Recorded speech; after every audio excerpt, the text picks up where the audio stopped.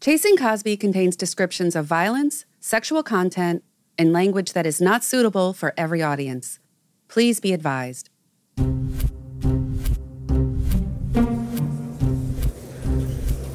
It's October 16th, 2014, and we're at the Trocadero Theater in Philadelphia. Hannibal Buress is a comedian from Chicago. You might know him from Comedy Central's Broad City, and he's doing stand-up tonight.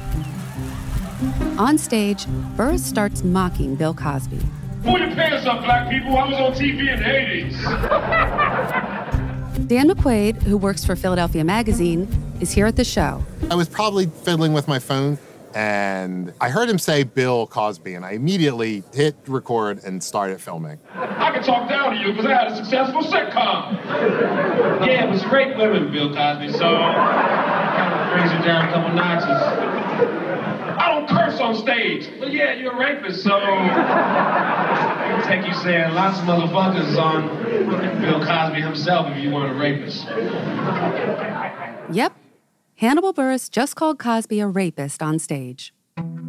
It was completely random that I had been in the audience that night. I got a ticket last minute and didn't expect to be reporting on any news while I was there. But here's a young black comedian going to town on Bill Cosby here. And I was like, oh, well, that's a story. I've done this bit on stage, and people don't believe people think I'm making it up. That shit is upsetting. If you didn't know about it, trust me.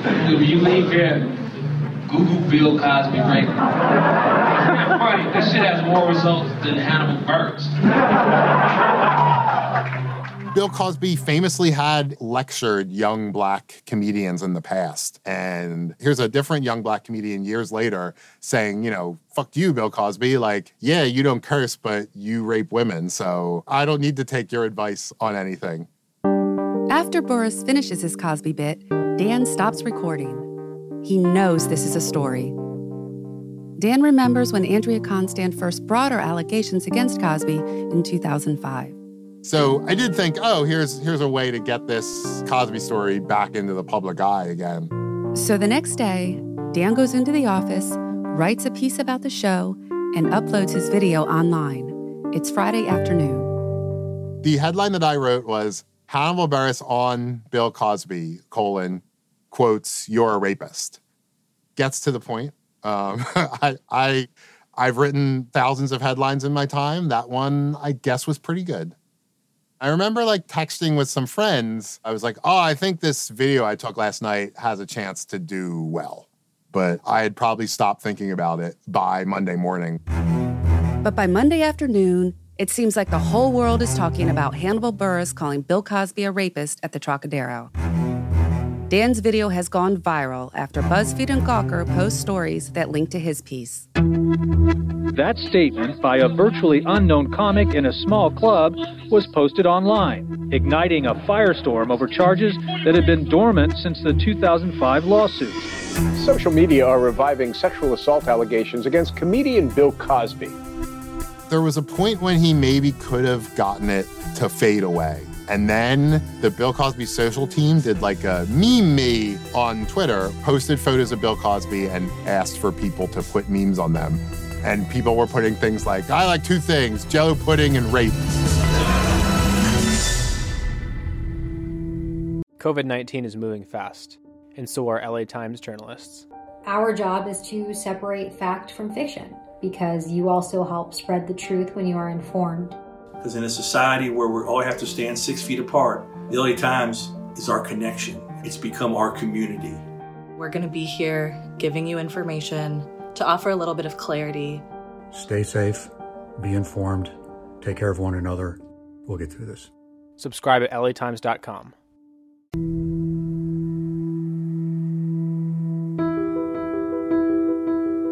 From the Los Angeles Times, I'm Nikki Weisense-Egan, and this is Chasing Cosby, Episode 3, Fooled Them Again. As I mentioned at the end of our last episode, I had packed up my Cosby files in 2006 after Andrea Constand settled her lawsuit with him. Things had been relatively quiet since then. His name is Mark Whitaker, and he's written a new book called Cosby, His Life and Times. Good morning, Mark Whitaker. Morning. In 2014, former Newsweek editor Mark Whitaker publishes a biography about Cosby. There's no mention of sexual assault in the book. It climbs the bestseller lists. Meanwhile, Cosby has a new television show in the works. Cosby is returning to NBC for a new sitcom, we're told. He'll play the patriarch of a multi-generational family. New show brings the 76-year-old comedian back to the same network that helped him launch his groundbreaking Cosby Show series. That ran for 8 years. After Hannibal Buress calls Cosby out at the Trocadero, Cosby does cancel or postpone a few appearances. One on The Late Show with David Letterman and one on The Queen Latifah Show. But Cosby still seems untouchable. There's no sense his image is being tarnished by the allegations of sexual assault. In November 2014, he and his wife Camille make time to talk about 62 pieces of art they're loaning to the Smithsonian. Here's an interview with the Associated Press. I have to ask about your name coming up in the news recently regarding this comedian. No, we don't answer that. Okay. I just wanted to ask if you wanted to respond at all about whether any of that was true. There's no response. Okay. Can I ask you, if with the persona that people know about Bill Cosby, should they believe anything differently about what... There is no comment about that. Okay. And I'll tell you why. Okay. I think you were told. Now, can I get something from you? What's that? That none of that will be shown. And I would appreciate it if it was scuttled. I hear you. I will tell that to my editors, and I think that they will understand. Well, I think if you want to consider yourself to be serious, that it will not appear anywhere. Okay. Then, New York Daily News reporter Chelsea Rose Marcius gets an assignment to die for. I was driving around Manhattan, and I get a call from my editor. And she says, hi, Chelsea, we got a phone call a few minutes ago from a man who says he was someone that worked at NBC. And he said that he knows things about Cosby from having worked with him directly. Her editor tells her to go interview him. So Chelsea drives to an assisted living facility in Lakewood, New Jersey. She meets with a 90-year-old man there named Frank Scotti. He's thin, with gray hair and large silver-framed glasses. In his room, the first thing Chelsea notices is all the photographs of Frank and Bill Cosby. There was one that was of him and Bill that was obviously a portrait of the two that had been professionally done, and they're, smiling, standing close to each other. And right below that, there was another picture of Frank cooking a big Italian meal for Bill Cosby and a lot of people. There was another picture of Cosby, a black and white, and Bill Cosby had signed the photograph to Frank Scotti, my friend. Chelsea starts firing off her questions. Why do you want to talk about Bill Cosby now? What do you know, and why do you want to talk about it now? He goes, I can't die with knowing what I know and not having told the story. My name is Frank Scotti. I met Mr. Cosby when I had a coffee shop in Greenwich Village. And this was in about 1965. He didn't have any money, so I gave him cappuccini, which is the coffee that he loves. Cosby would often come in, say hello to Frank, how are you? And Frank would remember him from the neighborhood. Cosby then went out to California to do I Spy. Now, what's the assignment? You want his head on a platter? I think I can arrange that. Fast forward about 15 years, in the 80s when the Cosby Show was airing, Cosby and Frank meet again when Frank is now a facility manager at NBC. Cosby remembered him and said, I really want you to be my right-hand man. Frank had so much to do with set design on the Cosby Show, who came in, who came out. He told me the president of the United States could call, and Cosby would have said, talk to Frank. He often stood in front of a dressing room where Cosby would ask to see a model. What I want to talk about? Talk about the money orders that I have that I had to send to women all over the United States and Europe. Why would I be sending some woman $2,000? Suspicious. It's almost as if he knew when the time was right, he was going to maybe share this story. And I think as the accusations mounted, there was this sort of pressure upon him that he felt inside of him that he had to come forward? I felt dirty. I just felt, he's not the person I thought he was. The article runs in the New York Daily News, and NBC News interviews Scotty too. Both outlets run photos of the money orders. The money orders have Scotty's name on them, but Scotty says the money came from Cosby and was money Cosby had directed he pay women. Chelsea asks why Scotty kept the money orders all these years. He goes, well, I didn't know what I was going to do with them, but I felt like they might, become useful at some point. Scotty dies 5 months after the story runs, perhaps a little more at peace since unburdening himself. In response to Scotty's accusations, Cosby's attorneys tell NBC News it appears that his story is pure speculation so that he can get his 15 minutes of fame. Some of the women mentioned in the Daily News story later denied the payments were improper. Nonetheless, Scotty's story made an impact. For the first time, a Cosby insider has broken ranks, a man who says he now believes he helped Bill Cosby victimize women.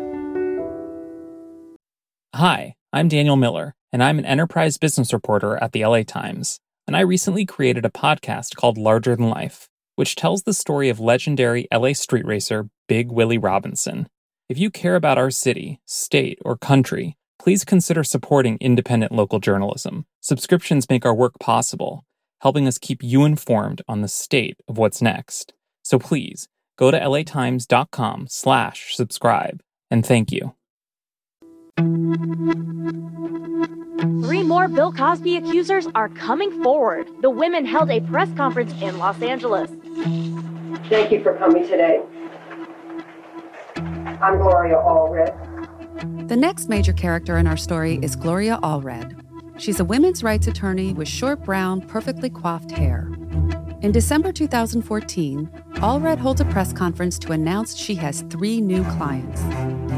The women say they have been drugged and assaulted by Bill Cosby.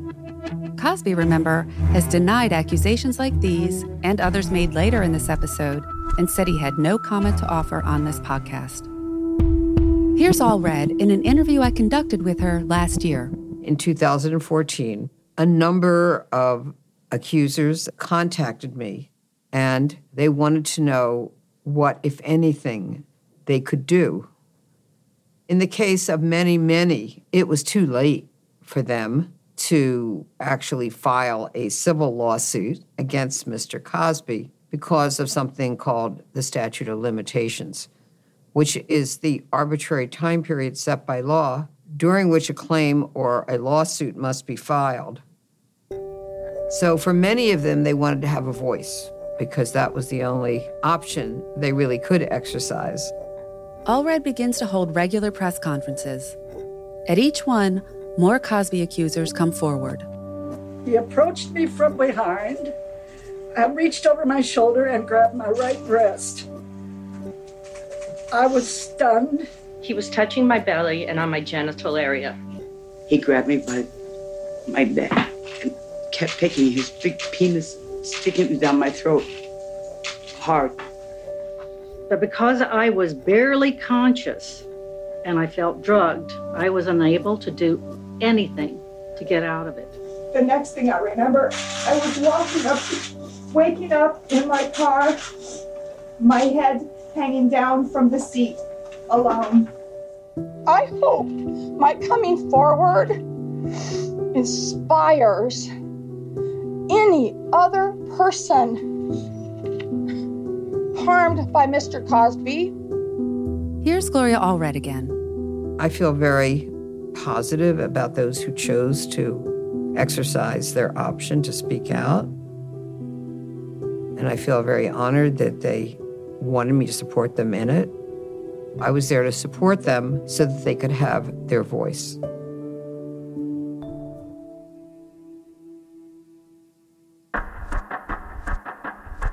Other Cosby accusers like P.J. Maston take their stories straight to the media. In 1972, P.J. is a 22-year-old Playboy bunny working at the Great Gorge Playboy Club and Resort in New Jersey. Bunnies were not playmates, 2 separate things. A playmate is a centerfold that's in the magazine. A Playboy bunny is essentially a waitress. They were servers. One night, PJ meets Bill Cosby. He's the headliner for a show at the club. We weren't allowed to serve during the show, so afterwards he would come in the kitchens where the bunnies were and rub our feet and tell us jokes, and everybody loved him. It was a lot of fun to be around him. In 1977, PJ gets a promotion, Bunny Mother. In her new role, PJ's a manager and mentor to the bunnies. She's often at Hugh Hefner's lavish mansion near Beverly Hills, and so is Cosby. I eventually transferred to Los Angeles, and he was at Hefner's mansion all the time, and I saw him all the time. He knew who I was. PJ remembers running into Cosby again a couple years later at the Playboy Club in Chicago. One afternoon, I was seating the room for lunch, and the bunnies were serving, and Bill Cosby was scheduled to have an interview by Maggie Daly, who was a columnist at the time for the Trib, I believe. After his interview with Maggie, he asked me if I had had lunch, and I said no, I was seating the room. He says, come with me. So we walked 2 blocks away to Banquet on a Bun, which was just a little dive place. He jumped behind the counter, was making French fries and hot dogs, and everybody in there was laughing, and we all had a lot of fun. The night after this visit to Banquet on a Bun, Cosby invites PJ to dinner. At this point, she's known him 7 years, and she thinks dinner with a comedian might be kind of fun. He says, well, meet me at the hotel. It was the Whitehall Hotel, and at the time you had a call from downstairs to find out what room he was in through the operator. He spoke on the phone. He says, why don't you come on up and have a drink before we go out to dinner? Cosby greeted me at the door, and he asked me what I wanted to drink. I wasn't much of a drinker back then, so I said, I'll have a Grand Marnier. Now, that's an after-dinner drink, so, that was kind of weird, but that's what I wanted. So he called downstairs and asked for a bellman to come up. Bellman came up, he handed him $100, told him to go around the corner and get a bottle of Grand Marnier and bring it up, which the bellman did. And in my mind, at the time, I didn't think about it, but later on, I thought, why didn't he call room service? Cosby said to me, do you want the drink on the rocks or straight up? I says, I'll take it on the rocks. I took 2 sips, and that's the last thing I remember until 4 o'clock in the morning. I woke up in bed, and he was next to me, completely naked, and I tried to get out of the bed without waking him, and I got up and there was blood running down my legs because he sodomized me. And so I collected my clothing and I got in the elevator and I got in a taxi and I went home and got in the shower and just screamed. I knew what he had done to me. I was bleeding and I screamed for about an hour in the shower. And I knew I had to go to work.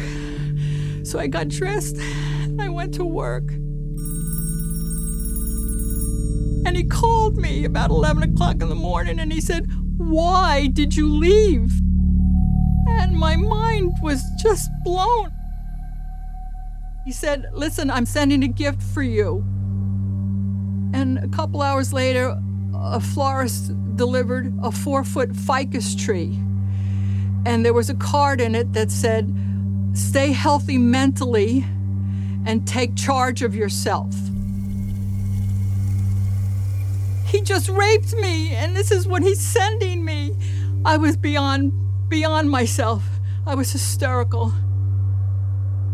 PJ doesn't know what to do after the assault. She starts with telling her supervisor.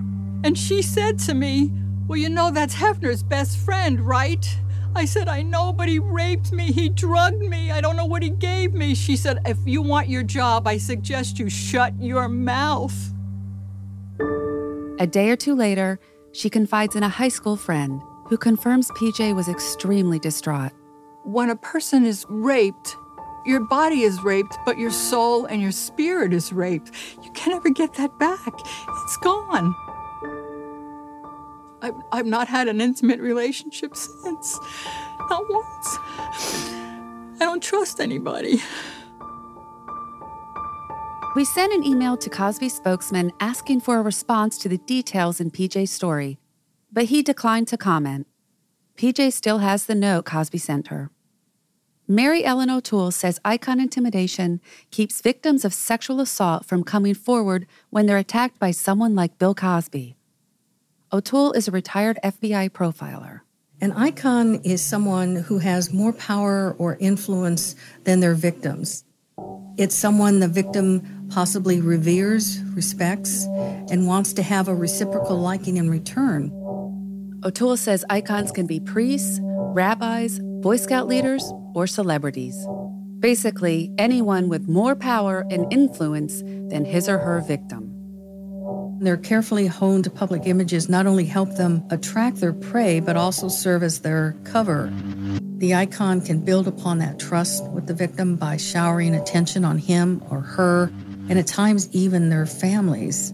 But then when something happens, like perhaps they've been drugged or sexually assaulted, they blame themselves. They might even ask themselves, what did I do wrong?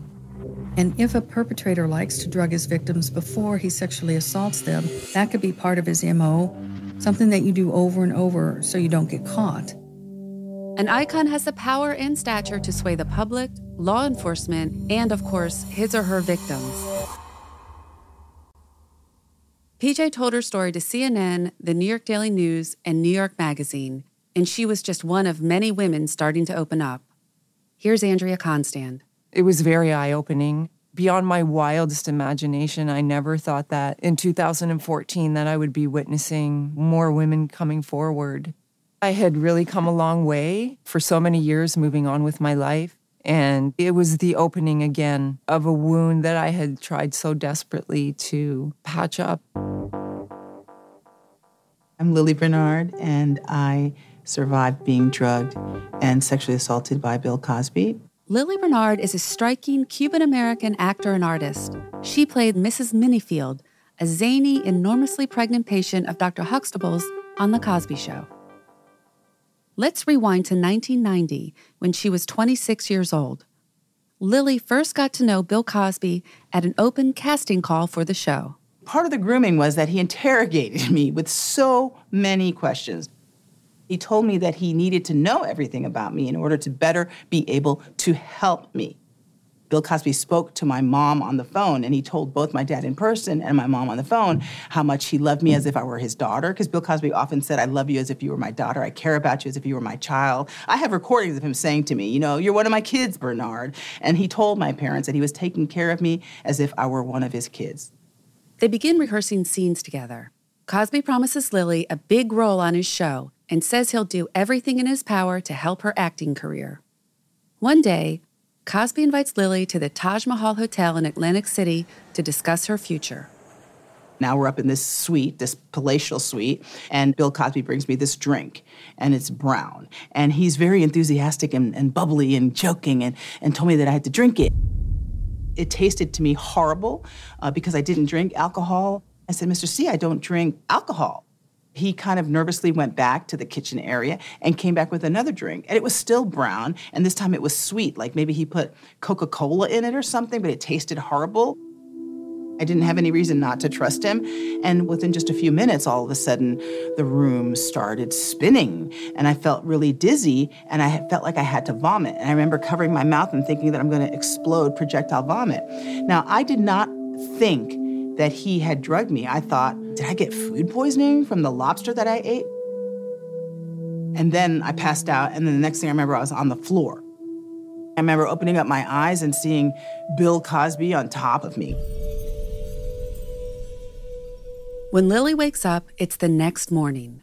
Cosby rushes her to a car, and the driver takes her back to New York City. She's supposed to perform in a play later that day. Now, by this time, I had already blocked out the trauma of Atlantic City. I mean, literally blocked it out. I had no memory of it whatsoever. So Lily moves on with her life. Cosby calls her again later that year. Come to Las Vegas, he says, and meet the casting director for A Different World. A Different World, remember, was the Cosby Show's spinoff. So now I had to go to Las Vegas to meet the producers of A Different World. And of course, they never showed up. He said that they had to rescind on meeting me. They were not there, but we were going to celebrate anyway. So Bill Cosby, he disappeared for a while. I don't know if he had to perform or whatever. But when he came back, he had 2 bottles. He He said to me, look, I brought your sparkling apple cider because you don't drink alcohol. And he said, we're going to drink to your success. We clinked glasses, and he says, drink up. And this time again, literally pushing up the drink to my mouth. And then all of a sudden, the room starts spinning. And what did I think? I still did not think that he drugged me. I said to him, Mr. C, I think you gave me the wrong glass. Lily starts to lose her balance. She falls on a table, hitting it hard. Now, the next memory I have, I'm in a bed. And I remember screaming and yelling, no, no, don't. So he covers my mouth, and he starts telling me to shut up, Bernard, shut up. And then he takes the pillow and he pushes it against my face. I couldn't lift up my arms because they were like noodles, and he was suffocating me. And at that point, I thought, I'm going to die of suffocation. Drugged and helpless to defend herself, Lily endures the assault until she passes out. When I woke up in the morning, I was in his T-shirt, and my clothes were on a dresser, neatly folded. I remember looking in the mirror, and again, what happened? This is not the last interaction Lily Bernard has with Bill Cosby. She blocks out the memories of the assault. It doesn't even occur to her that she's been drugged. A year after the meeting in Vegas, Lily says Cosby calls to say he's gotten her that guest starring role on The Cosby Show. She agrees to go to the comedian's Manhattan brownstone so they can call an agent he knows to discuss the terms of her new part. When she arrives, Cosby gives Lily a drink. She takes it. He took my hands and he forced them on his thing, and I was crying and sobbing like a baby. And in that moment of assault, all the memories came back. The Atlantic City memory came back. The Las Vegas memory came back. And I'm like, oh my God, I didn't have food poisoning in Atlantic City. He didn't accidentally give me alcohol in Las Vegas. This is premeditated. He drugged me. And the drink that he had given me just then, I'm sure he was planning on raping me again, but I had taken just a little sip, and I was crying and yelling at him, and then he kicked me out of the house. He's like, get out of here, Bernard, get out of here. Shortly after this incident, Lily tells the story to her boyfriend, who confronts Cosby over the phone. She also shares the details of her story with a close friend, her agent, her therapist, and her pastor. But Lily moves forward with her role as Mrs. Minifield on The Cosby Show. That week was a very difficult week for me. Bill Cosby was like hostile and angry and yelling because we had that confrontation. So he was yelling at me and really abusive. So it was this emotional abuse that everybody saw on the set all week long. I felt like I was going to faint and vomit the whole time that I was on the set. I had to be on stage with this man who drugged me and raped me. It was in front of a live audience, which was really difficult. I was trembling. I thought, how am I going to get my lines out? And at the end, when the audience was applauding, he looked at me and he said, fooled them again. We fooled them again. When I later put it together that Lily Bernard was the actor who played Mrs. Minifield on The Cosby Show, I was horrified. Before, I could separate what Cosby had done from The Cosby Show, and I still enjoyed watching it from time to time. It did, as I say, get me through some rough times in my teens. But after hearing Lily's side of the story, I could no longer watch the show. I knew I'd always be looking in the background at the extras or the guest stars, wondering, was she a victim? Was she? After she wraps up her role, Lily tells Cosby she's going to report him to the police. He said he's going to ruin my career. I did tell people whom I trusted. I told my agent. My agent tried so hard to convince me to go to the police. In the end, Lily couldn't bring herself to go to the cops. She was too afraid of what Cosby might do. But that threat was still on her mind 23 years later when Lily was struggling with whether or not to go public with her story. We should say here that we sent an email to Cosby's spokesman asking for a response to the details in Lily's story, but he declined to comment. I was afraid, of the retaliation that I would endure from Bill Cosby and the disbelief. And then there's a whole level of being a Black woman, right? More than a third of us Bill Cosby survivors are Black women. We have an extra burden in speaking out against him because the Black public attacks us for having brought the Black man down. And so one of my celebrity friends came to my house and said, you're going to be okay. A lot of the industry knows. Lily Bernard finally does decide to take her story to the police and to the public in May 2015. Lily, final question to you, 60 seconds. How would you respond to the defenders of Bill Cosby? If and when I'm called to testify under oath, I will present all the details along with evidence. Finally, the allegations begin to catch up with Bill Cosby. Mark Whitaker, the author of a new Bill Cosby biography, is apologizing for not pursuing allegations that the comedian had drugged and sexually assaulted numerous women. NBC ditches its plan to bring Bill Cosby back to prime time. This after Netflix postponed a Cosby special indefinitely. 2 of Cosby's appearances on talk shows have been canceled, and TV Land stopped airing reruns of The Cosby Show. Coming up in the next episode of Chasing Cosby. A new firestorm surrounds Bill Cosby, but this time it's because of his own words and not the accusations of others. When that deposition came out, I was shocked. He said what he did. He admitted what he did. He specifically mentioned my name. I couldn't believe the way he made light of it. It just felt like dirty. It looks bad, Bill. I gotta say, all of the information that's out there kind of points to guilt. Chasing Cosby is reported and hosted by me, Nikki Weisency Egan. It's a Los Angeles Times podcast and a production of LA Times Studios and Herzog & Company. Our producer is Alexandra Zaslow. Our audio engineers are Angus Spottiswoode, Pete Ciarto, Brett Whitlow, Mike Heflin, and Eric Montgomery. Production help from Paige Heimson, Aaron Sands, and Robert Glenn Smith. The original music you heard in this podcast was composed by Allison Layton Brown. Our sound design is by Snap Sound. Thanks to everyone who granted us access to their archives. You can find the list at latimes.com/Chasing Cosby. Chasing Cosby is executive produced by Abby Fentress Swanson for the Los Angeles Times, Mark Herzog and Andy Beckerman for Herzog & Company, and me, Nikki Weisency Egan. If you're the victim of sexual assault or know someone who is, you can get help by calling the National Sexual Assault Hotline at 1-800-656-4673.